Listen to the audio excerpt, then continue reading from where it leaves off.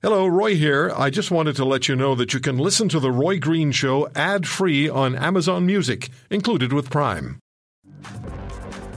Developments in China and Hong Kong are not good. I received this message from someone I know in Hong Kong. Got this earlier today. Excuse me. People are worried that this is the end of HK as we know it. Some people deleting their social media accounts, huge downloads of VPN.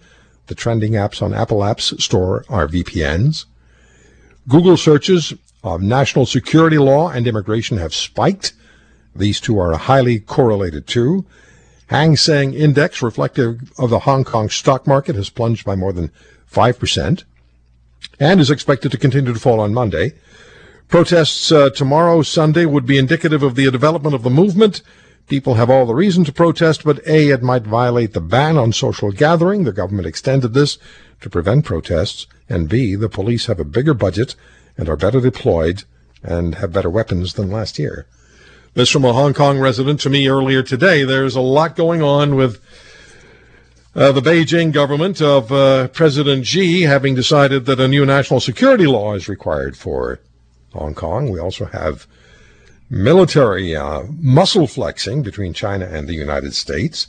That is taking place, and China has planned a mock invasion of Taiwan. All this stuff is concerning. Preston Lim is a Yale Law School student. He worked at a Hong Kong law firm during the major protests in 2014 and is personally familiar with leading pro-democracy Hong Kong politicians.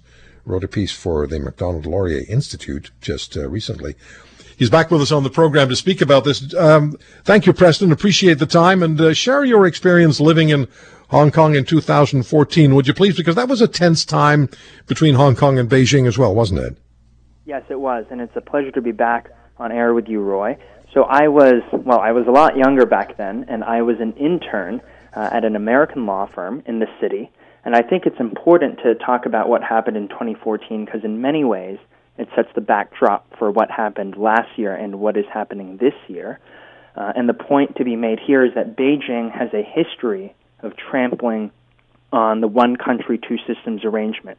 Now, this is the arrangement that Hong Kong was supposed to be ruled under when Britain handed the city to China in 1997. It is a system that has given Hong Kong considerable autonomy in its own affairs. In 2014, when I was there, the protests emerged in response to the question of who should elect the city's chief executive. People wanted it to be through universal suffrage.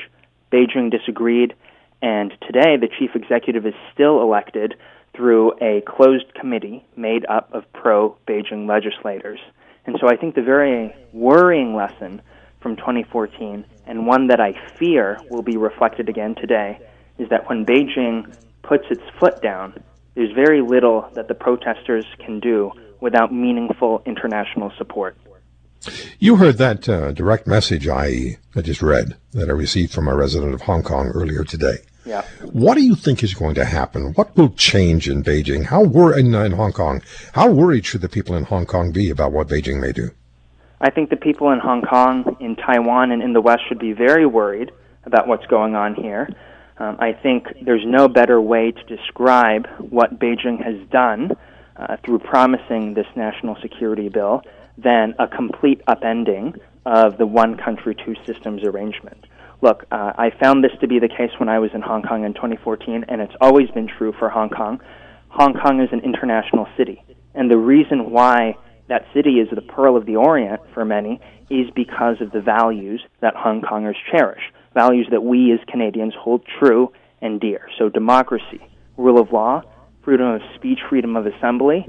And with this new national security bill, Beijing is making an end run against the will of the Hong Kong people and the will of the Hong Kong legislature, and will be able to just simply clamp down on the protest movement and on these values in the months to come.